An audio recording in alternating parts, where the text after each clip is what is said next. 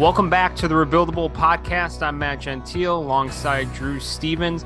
We're going to be joined today by Will Gottlieb from CHGO Bulls and CHGO Sports, one of the newer outlets in Chicago, and really looking forward to talking with him. But before we do that, Drew, what the hell's happened in the last week? Because I was going to come in here guns a-blazing tonight, and we come off the heels of a nice win against the Boston Celtics. So I don't know what the hell to think right now. I mean, isn't that just like a Chicago sports team? You know, they give you every reason to leave your fandom at the door, and then they pull you back in with a win against a team that had won 9 straight games and is widely expected to contend for an NBA championship. It's like that line from Godfather 3, the worst of the Godfather movies, right? Just when I thought I was out, they pull me back in. That line, but they seem to have Boston's number. They've played them 3 times here in this early stretch of the season, and I don't know what it is. I don't know what the matchup is that's working, but that happens in the NBA, right? There's always that team that you just seem to match up well against, and it seems like Boston's that team, unless Boston's just taking the Bulls lightly, but I don't know. Yeah, I mean, for as much as we can make out of it for now, it definitely is something that they seem to be able to fit them well, you know, between Boston doing a lot of switching and how that plays into the Bulls being able to play through Vucevic and him not only score down low, but kind of playmaking out of being double teamed to DeRozan's ability to hit shots and not have to deal with the Toronto Raptors like defensive scheme. So it's something that I'm excited to ask Will about and get his thoughts on, but I'm trying not to get lost in too much of the sauce of the victory. They've got 3 wins against the Celtics and Heat. They had 1 last season. So I don't know, man. It's been an interesting season thus far, to say the least. I mean, it's such a small sample size, right? And you look at the 2 games before that, you lose a tough one against the Pelicans because you come out of that stretch where you had some time off after that awful Nuggets loss, and it just was a lackluster effort against the Pelicans. And then with the Magic, that game you're down, same kind of piss poor effort you had against the Pelicans. You come back, you take a lead, and then Zach's on the bench. Vooch misses 2 free throws, and Jalen Suggs comes down, knocks down a game winner. And then you had all that Zach drama, which we'll get into, I'm sure, with Will. But I mean, if you want to talk about totally flipping a script then with a win against the Celtics, yeah, it was crazy. And you're right. Like, we can't look past those 2 losses because you and I talked on the last episode. That was our concern. Like, could they come out with that lack of effort? And is that a sign that potentially Billy's losing the locker room? And based on what happened, even with Zach's comments, like, yeah, it seemed like it was headed that way. But, that effort certainly was there against Boston. Now you just wonder, are they that mediocre team that's going to rise to the level of competition and then play down to some of that lower competition too? Like that happens with teams that kind of are around that middle of the road, mark in the NBA. Yeah. I mean, like Billy Donovan has said recently, this team just needs to do a better job of staying in the moment and not getting lost in missed shots or turnovers or, if it happens, being down by, several buckets. They've got to be able to stay in each play as it happens and make plays and, not just let things snowball into double-digit deficits that they have to, fight like hell to get out of, just to lose in the end, like we've seen them do a couple times so far this season, not only against Orlando on Friday, but earlier in the season against, the Washingtons of the world or the Spurs, games that you could say, I think, confidently that, they should win. It's the NBA, of course. Teams and players are getting paid to go out there and put their best foot forward. But, games like that, you gotta win, man. And DeMar DeRozan and all those guys speak to not allowing teams to get them behind the A ball so much, because then they become so reliant on DeMar DeRozan saving the day, which is something that they keep talking about wanting to stay away from. So, it's a great win for them. It's good to see them break up that 4-game skid, but now they've shown us what they can do it again. Absolutely. I agree with that. And, if this could be that win that launches you and maybe was the defining win of the season that could turn it around, that'd be great. But I hope that's the case. All right. Joining us on today's episode is none other than Will Gottlieb. He covers the Bulls for CHGO Sports, and he also co-hosts the CHGO Sports podcast with Matt Peck and Dave Watson and Mark K. Will, what's going on, man? Not too much, man. It's great to finally be able to jump on the show. I'm excited to talk Bulls with you guys. It's great to have you here, Will. And, CHGO launched in March, I think really like during the thick of the Bulls season and playoff run. And there's been a wealth of content since it's launched, even during all the off-season buzz and dog days of the off-season. For you, how's the experience been with this new venture, this new media outlet? It's been amazing. Yeah, it started March 4th of this year. I think the first game was actually, I think it was an ESPN game against the Bucks, which they lost. It was a close game, but it was kind of like the start of this downward trend for the second half of the season where they just did not play well at all. So it's kind of bad timing in terms of the way that the Bulls were playing. But it's just been awesome to work with Matt and Dave. The job itself has been amazing. And then, kicking off the season, ramping up, and Drew's been around too, just like being around the team and getting to ask questions you want to ask and write the stories you want to write, and then go talk about the Bulls every day on a podcast. It's really couldn't be better. So Will just admitted that CHGO is the curse of the Bulls downturn. Is that what you just admitted? You heard it. You heard it here first. Okay. That's not true. We don't believe in jinxes. That's not true. We'll get into Monday's victory over the Celtics in a minute, but I wanted to ask you what you thought of the 4-game losing streak that preceded Monday's victory, because I thought it was a little bit alarming just in terms of the effort level and how that kind of waxed and waned. Because even though they've been getting off to slow starts, they have been able to kind of come back and dig themselves out of it. But the effort level, the energy level that we saw them display, especially in against the Nuggets a couple of Sundays ago, was really low. The sense of urgency seemed to be really down. What did you make of that 4-game losing streak? It was kind of like all my worst fears about this team coming to life at the same time. Especially when they started the season off having so many games in so few days, right? Like there were so many back-to-backs. Zach LaVine was sitting out, and they were kind of like staying afloat. They were treading water, and then all of a sudden you get some breaks here. You get like 3 days off between a game, and you just come out looking as flat as they did against the Nuggets. They lost twice to the Pelicans, and then to the Magic, obviously, which was like it seemed like rock bottom, right? Like, I mean, that was brutal. I've never been somebody who's like, I got to coach effort. Like I need to see like a level of intensity out of the guys on any given night, because like, that's like the baseline of the job for me. Like if you're going to be an NBA player, you got to be there in order to play at your level. Especially when you're a team that's trying to win, especially when you're full of guys that went through what they went through last year in the playoffs and the second half of last year. So when that isn't there, it's just like, of course you're going to lose these games. And it sucks from like an outsider perspective or a media perspective where you have to like write about, well, there's no energy. Like these guys don't care. That's just like, it's such a tired storyline. And it's more like, what is going on here that's causing them to get off to these slow starts where they can't dig themselves out? Because we saw them able to do that for the first couple of weeks of the season. And then I think it was just this instance of like, they seem to be a team that's a little bit complacent at times when they play a Wizards or a Spurs or a Magic now. Like these are teams that they should beat, that they were used to beating last year.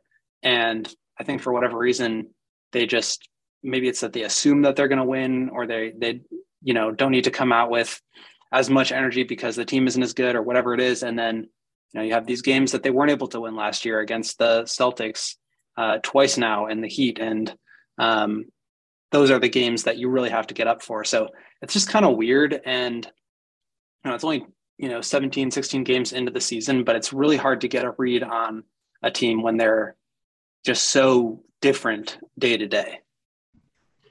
To your point, I think there was a lot of noise around Bulls Nation about what was the cause of these slow starts, and the idea that Billy Donovan needed to shake things up in the starting lineup.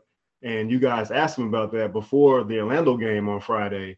And I think he took that question and he turned it into an instance where he can kind of publicly implore the big three of Vucevic and Levine and DeRozan to help the team get off to a better start. Were you surprised that he went that direction with the question that he was asked?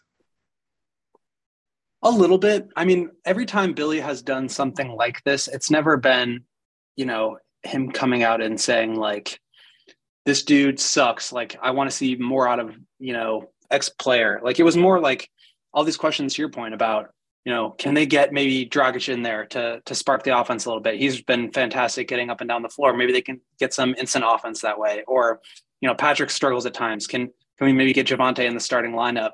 And what does that maybe do for the defense or the transition game?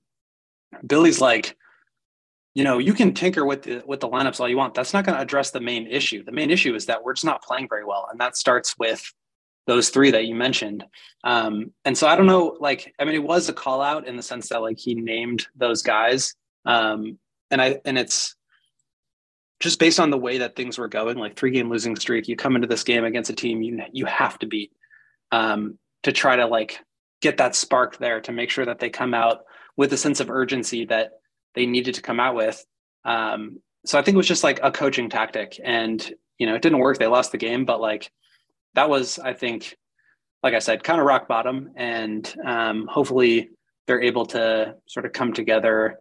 There's this whole thing about Zach responding to it and, agree to disagree and all that stuff. But as long as they move forward on the same path, I think they'll be able to make progress. So I kind of wanted to get into a little bit about that instance with Zach. So of course he was benched in the final minutes of that loss against the Magic last Friday night. And despite a rough shooting night from the floor, he said after the game, quote, "You play a guy like me down the stretch," end quote. And there seemed to be that disagreement there with Billy Donovan. What were your thoughts from Zach's comments that night following the loss to the Magic? I thought he kind of should feel that way. He is the max player. He is sort of, you could argue it, but he kind of is the face of the franchise. And I think in some ways he really has earned that right. And if you need scoring out there, if you need somebody to go in and shoot free throws out there, he's pretty much the guy you want on the floor. But then you also listen to Billy talk about it after the game, and his point was Zach was not playing well. He was 1 for 14. I got to give my team the best chance to win. And, Zach is not only missing shots, but taking bad shots, trying to force them, taking those shots away from guys like DeMar, or, getting into a better flow of offense where they can get something for, an open corner three or, a back cut or whatever it is. I do think he was really actively hurting the team. So I got it from both sides. I think if you're a player of Zach's caliber, you kind of need to have that mentality of yeah, I'm better than this, and I've earned the right to be able to play in these moments and shoot my way out of it. But, if it were me, I don't know if I would have the balls to make that decision, but I appreciate the reasons why Billy did. Yeah, I thought it was kind of I like that he did it, because there's not, to me, it doesn't say there's a lot of vocal leaders on this team or guys that hold other guys accountable. So I think that might have been Billy's way of saying, hey, this is the max money guy here. I'm doing this to him. There should be some sort of a trickle down effect of maybe responsibility. I'm not sure if I'm saying that right, but from that standpoint, I I liked it because, like you said, Zach LaVine was not playing particularly well in that game. Not only was he, having a tough night shooting, but he wasn't able to affect other areas of the game. Now we move it forward to Monday's win, where he still didn't shoot the ball particularly well, shot it better, but he was putting his imprint on different parts of the game. He seemed more engaged defensively. He was playmaking. Billy Donovan spoke to that in the post-game press conference, just the way that he was reading the game. All that being said, do you feel like this team goes as Zach LaVine goes? Like, as much as we make of Patrick Williams' development, Ayo Dosunmu's development, and DeMar DeRozan not falling off a cliff from his level of production last season, is it still kind of really about Zach? For sure. I mean, I think the way that this team is constructed, like, when they made all the moves to get Vooch and DeMar and Lonzo and Caruso, I think, I don't think they ever thought they were going to be as good as they were for those first 60 games. Like they just overachieved. And I think DeMar was like the reason why, right? Like he was playing at an MVP level. I don't think when you make that trade, I mean, no team in the league thought he was going to play like that. Otherwise they would have, matched the offer, paid him more. But I think the idea was you bring in a guy who is a big wing, who can create plays, who can facilitate and who can score, and who can take opportunities to close out games into his own hands and not rely on Zach, who's struggled in those situations in the past. But at the same time, you have somebody who can like teach him how to read situations in those games, teach him how to be a better, smarter facilitator and understand, how to pick and choose spots for him to score versus facilitate. I think to me, it seems sort of like the goal of that signing was to have sort of a bridge where you can compete at a high enough level now with DeMar, but then he'll eventually sort of pass the torch to Zach. DeMar has held up his end of the bargain. He's actually just far exceeded that. But I think it's on Zach now to take the next step as a player. That's why you pay him as much as they did.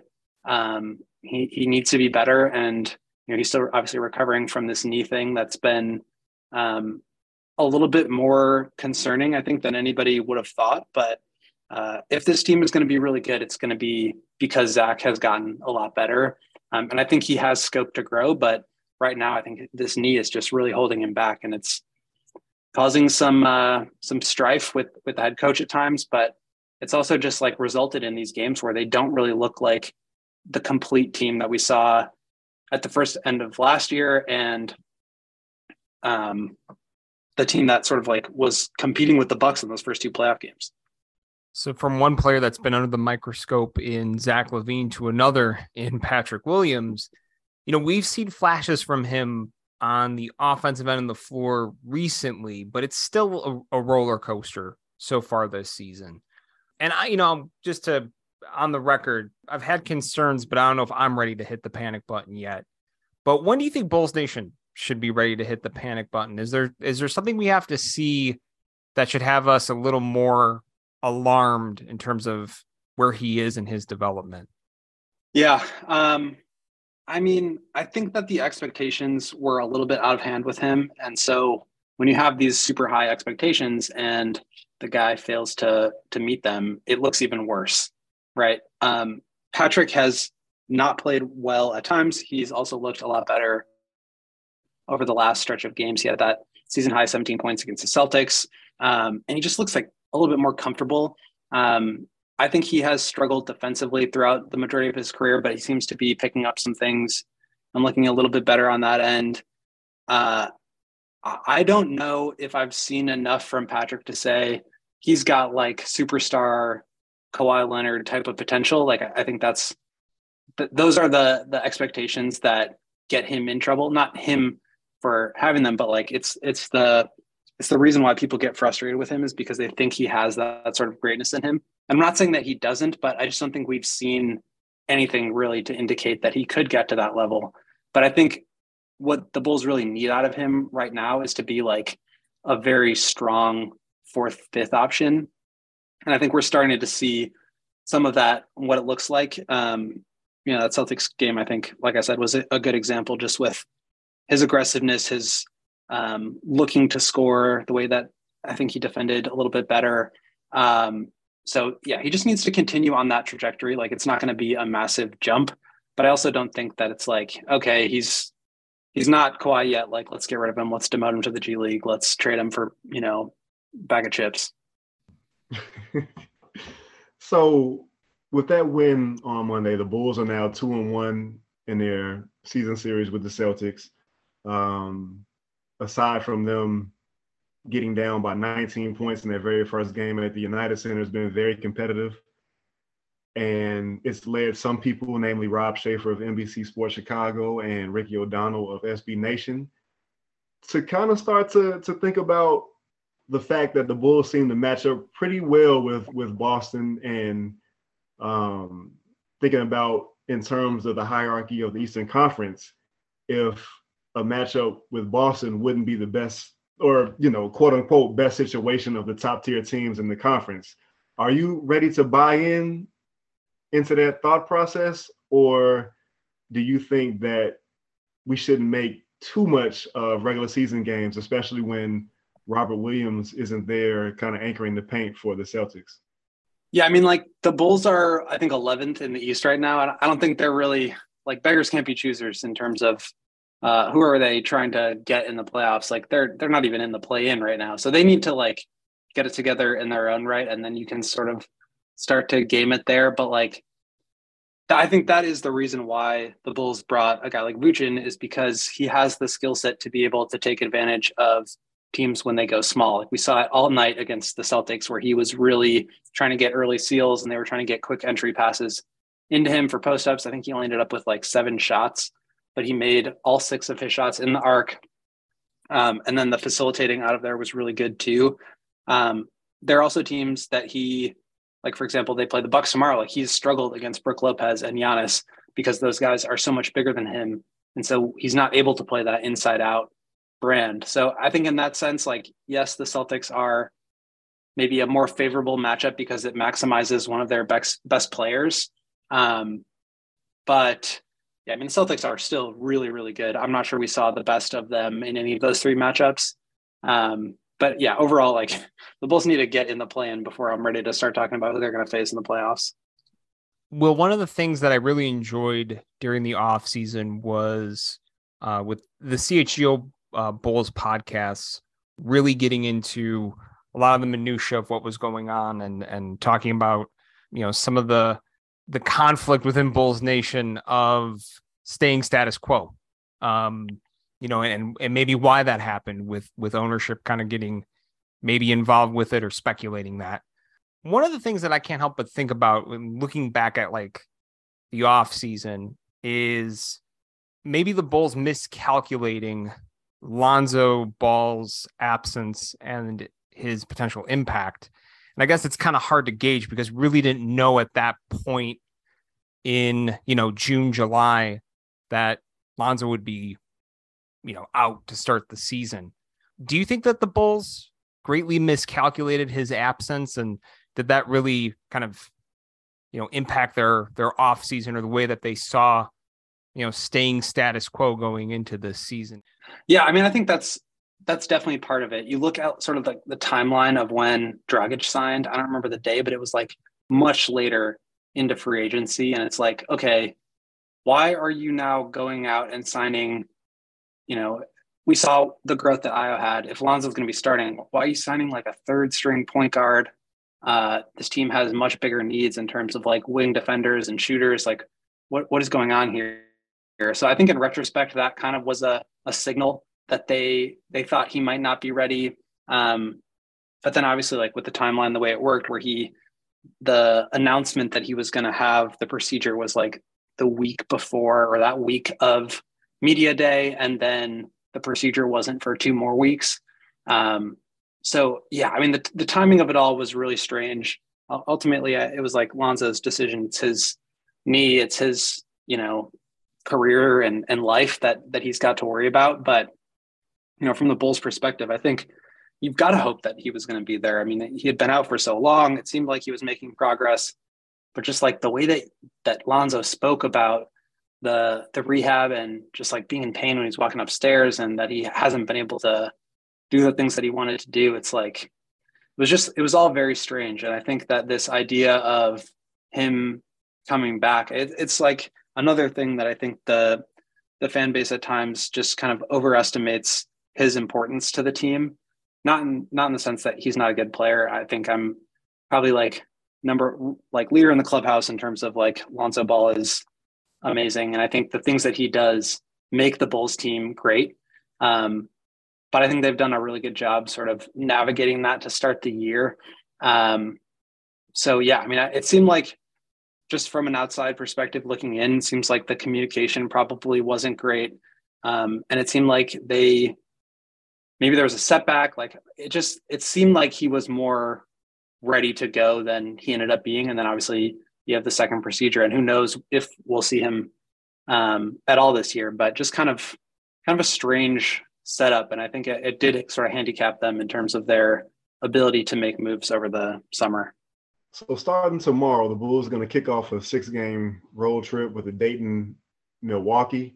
It's a 6-game trip that's going to see them play 4 teams who are playing winning basketball, and 2 teams in OKC and the Golden State Warriors, who you obviously can't take for granted. Not that the Bulls could anyway, just because of the up and down nature of the season and the inconsistencies that they've shown so far. But how big of a impact do you see these 6 games or this 6-game road trip having on the season? It's still just November, but we're getting to the stage in the season where we're at games 20 and 21 coming up. Do you see this as a critical juncture in the season? Absolutely. I think the Bulls finished 8-15 last year, and I think by the end of that season, you kind of had a pretty good sense of who that team was, right? And so if you translate that to the first 23 games of this season, like, I think it's fair to say that this is going to be, at the very least, part of what this team is. Now, so many teams are going to end up selling their guys for picks and going for the tankathon. I don't necessarily think the Bulls are going to be in that category. So maybe some of those Eastern Conference play-in or maybe even playoff spots start to open up. But like that, the reason that Celtics win was so big is because it gives them a little breathing room where you lose 4 in a row, you have the Celtics and then the Bucks, and now all of a sudden you're like in the midst of a 5-game, 6-game road trip where you're playing all really good teams. Like, they could have come out of that stretch 10 games under 500. And at what point are you like, this is kind of what we are? Even if this isn't what we are, like, we're so far out of the picture now that it's hard to get back into it. Like, the margin for error for this team is already small. If you're 10 games under 500, you have to be perfect. You do, if you want to make the playoffs. And so I think it's still a really critical period for them. They bought themselves some time with this Celtics win, which really was a great win. Like, you bounce back from, like I said, rock bottom. I mean, that was a terrible, terrible loss to the Magic. They can pick up 2 or 3 of these next 6 games. Like, that would be huge. But I mean, we're talking about, 3 out of 6 games, like 3 out of 10 games, like that would be a real big positive for this team. So this is a huge stretch for them. Like I said, that Celtics win was big, but like, this is not slowing down. I think their schedule gets easier in the second half, but like, they cannot let themselves fall too far in the standings before that time. Otherwise they're just it's like going down 19 points in the first quarter of a game. Like, it's just so hard to dig yourself out of that hole. What you were just saying there kind of made me think of something, because if the Bulls do get to a point where maybe they are close to that 10-game under 500 mark, if it does spiral out of control here, is there a scenario where you can see them trying to sell off assets and possibly go into the tank? I never thought I would say that, like, before the season started, but with DeMar DeRozan having a year left on his contract after this season and Nikola Vucevic being an expiring contract, I mean, it would make sense. But do you actually see that happening with the Bulls if they do get to a point like that? I think things would have to be like so far out of hand, months before the trade deadline and maybe 10 games below 500 is, qualifies. With them owing their pick top 4 protected to the Magic this year, I think it becomes really difficult to try to thread that needle where, if they don't get into the top 4 and try to protect their own pick, they're going to give the Magic, the 5th pick, the 6th pick, the 7th pick in the draft. That's just like such a tough pill to swallow when you've already, given them what they have. But they've also like kind of locked themselves into this group, which, the agenda was like try to win games, right? Like you don't go get 2 all-star players and pay Zach LaVine $215 million to play for the middle even. Like you're not, I think it would have to be like some real apocalyptic disaster mode for that to happen. I'm not sure what that would be, but my sense is that like they're going to try to compete this year. They'll have to reassess with Vooch, but like, yeah, I mean, the longer it goes before they start to pull themselves together, who knows? I mean, anything is possible, but I think that's pretty unlikely for now. Quick follow-up to that. If you do go that route, I mean, what could you get for somebody like a Nikola Vucevic on an expiring deal and potentially a DeMar DeRozan? Like, could that fetch you first-round draft capital that could make up for losing a pick? I mean, a very high pick. I get that, but... I mean, I think that's kind of the thing is like you look around the league, the best teams are kind of set up in the middle, certainly. Like, you've got your Jokic and Embiid and Karl Towns. But like even the Clippers, I mean, they've got Zubats who's playing at probably as high or higher level than Vucevic right now. It's a tough contract to move just given that it's, pretty sizable. I think it would be really tough to move him.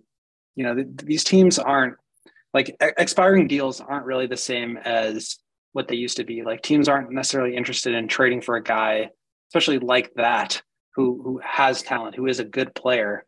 He'll lose him in free agency. Like they would want to lock him up longer term. And so I think it does become a little bit more difficult to move him. Plus just like the way that the league is trending, those kind of bigs aren't in demand as much as they used to be. So I'm not sure what you can get for him. I think sort of to answer the first question in sort of a roundabout way, like you probably start to consider those things a little bit more if you're getting really good value in return.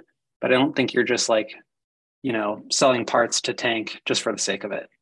Yeah, and for the record, like this was something too. Like I had seen some stories come out. I know Drew, you shared the one from CBS, and I kind of heard this conversation also on The Score. For the record, I don't think I would ever try to make moves like that either. I feel like you kind of are in a position where you have to ride or die with this team at this point. Yeah, and you don't necessarily like want to have no agency in your future. Like I think at a certain point, like you have to consider sunk cost. Like they could move directions, but like I don't think you just do that to do it. Like you have to also get really good value. Like Vooch was traded for a solid young player and 2 draft picks before. Maybe somebody else wants to give that sort of capital in return. And at that point, maybe it does become more worth it to you. But I don't think you just do it to do it.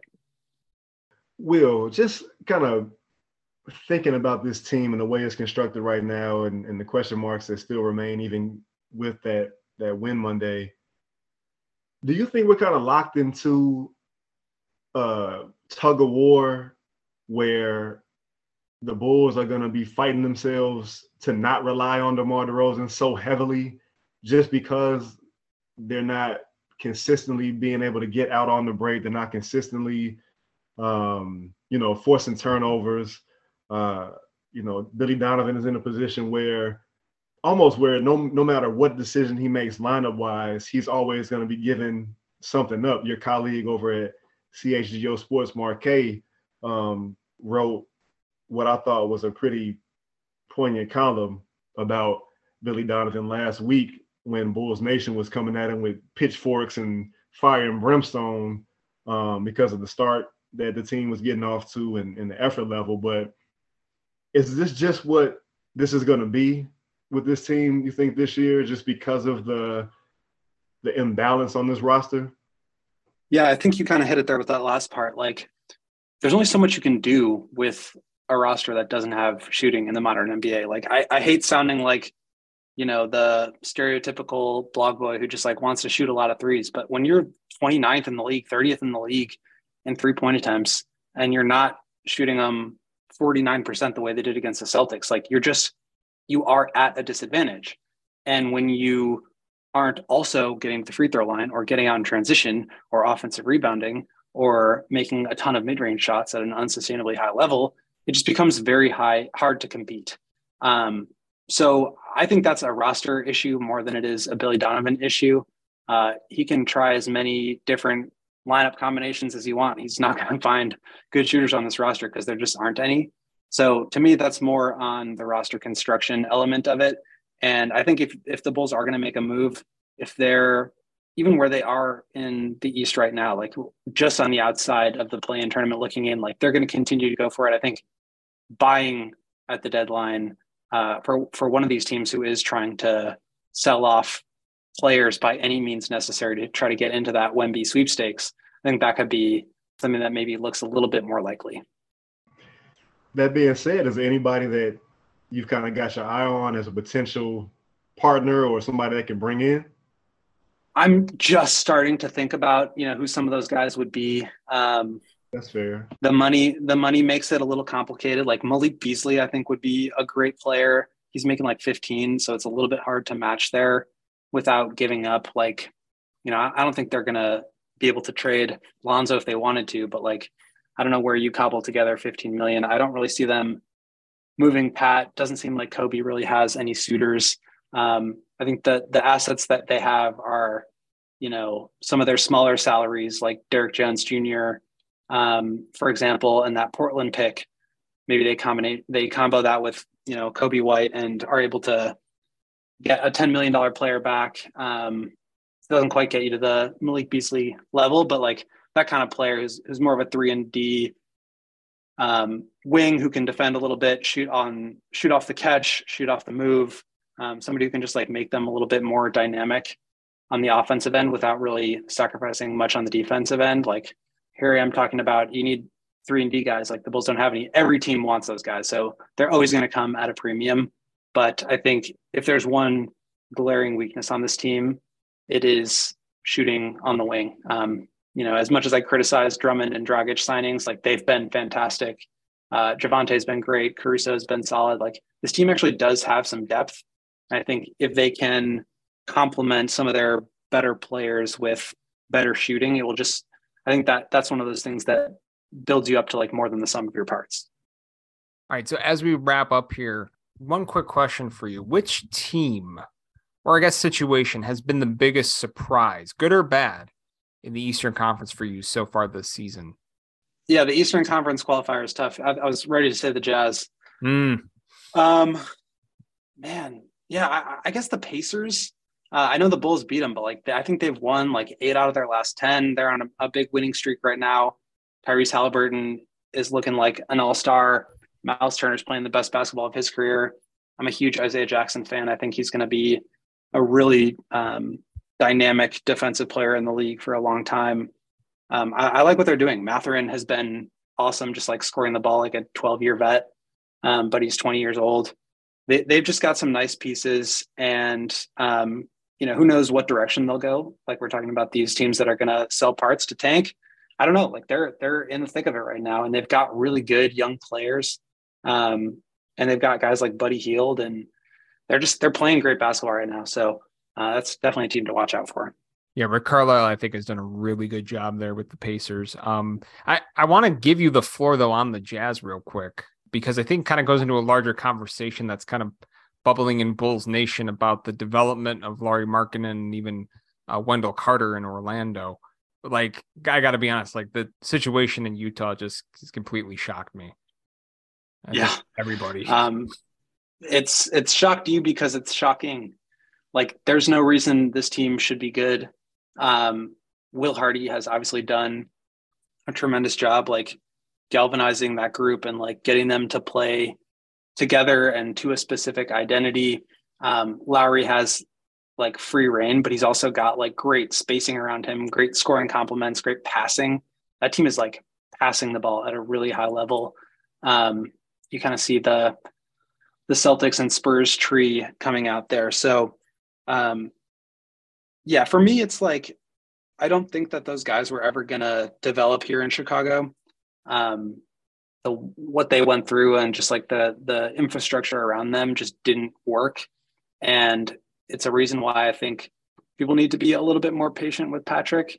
Not that he's going to, be an all-star starter the way Lowry will be this year, but like, it's just, the role in the situation takes some time. And, the team around him is not really meant for Patrick to, spread his wings the way that Lowry is right now, for example. So it takes time. The situation needs to be right. I'm really happy to see those guys playing well.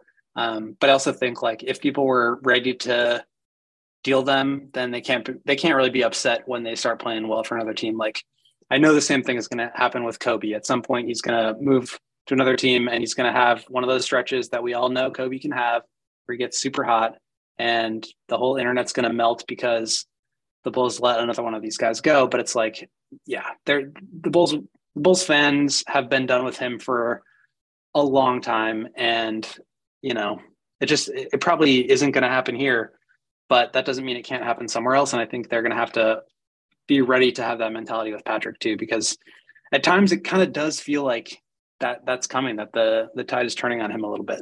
All right. So Will, where can people find CHGO Sports, CHGO Bulls podcast and catch some of your good work?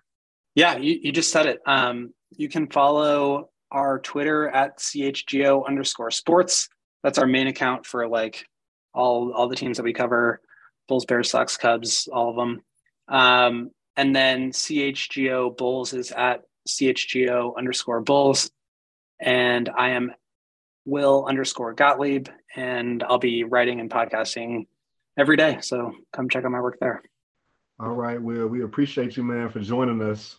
Always a good time. Anytime, guys. Thanks for having me. All right. So Thanksgiving holidays coming up. Drew, what are you thankful for? And it doesn't even have to be as a Bulls fan, I guess.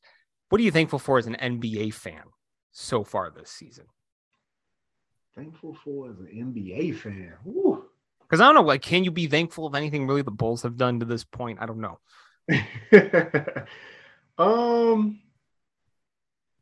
I think I'm gonna take it a different direction. I think I'm thankful for teams that before the season started, everybody thought would be tanking. Teams like Utah and even the Indiana Pacers of the world, the Sacramento Kings of the world, teams like these who have gotten off to pretty good starts. I'm thankful for that because I think it makes the NBA better. It's still very early in the season, and as observers of this Bulls team, we know that things can change at the drop of a dime. But I'm thankful for that for now, some of the lesser teams are being competitive or playing competitive basketball. You kind of stole my answer. I was going to say I'm thankful for a little bit of parity coming out of the gate. It's making, I feel like, even average games that we thought on the schedule, making them pretty entertaining to watch. And it's kind of cool even to see teams like OKC, Orlando, kind of like what we talked about in the last episode, actually come out and put together some good games, even if they're not winning all the time. And it's kind of cool to see that level of parity. We haven't really seen that in the NBA in the last 10, 15 years. So I've actually really enjoyed that. I'm also thankful for something else in Chicago sports. I'm thankful for Justin Fields. I just wish that the Bears would win some games though too. But Vegas can't be choosers, right? How long have we been begging for a halfway decent quarterback? Yeah, I know. And it's like, okay, now let's see it. Now we've gotten a nice taste and now we're getting greedy. That's fandom, man. That's progression of fandom. And that's what happened with the Bulls, right? We got a little taste last year and now we want more. Yep. So, victims of their own success, as it were. And hey, I guess that's a good problem, right? It's a good thing to have. So as always, if you want to follow us on Twitter, if you're still there, at mgentile88 is my Twitter handle. Drew's is at Look What Drew Did. And of course, the Rebuildable Podcast at rebuild_a_bull. And of course, we're also on TikTok at Rebuildable Pod. So check us out there for some previews. More and more are going to start popping up. So with that, everybody have a happy Thanksgiving. We'll see you next week.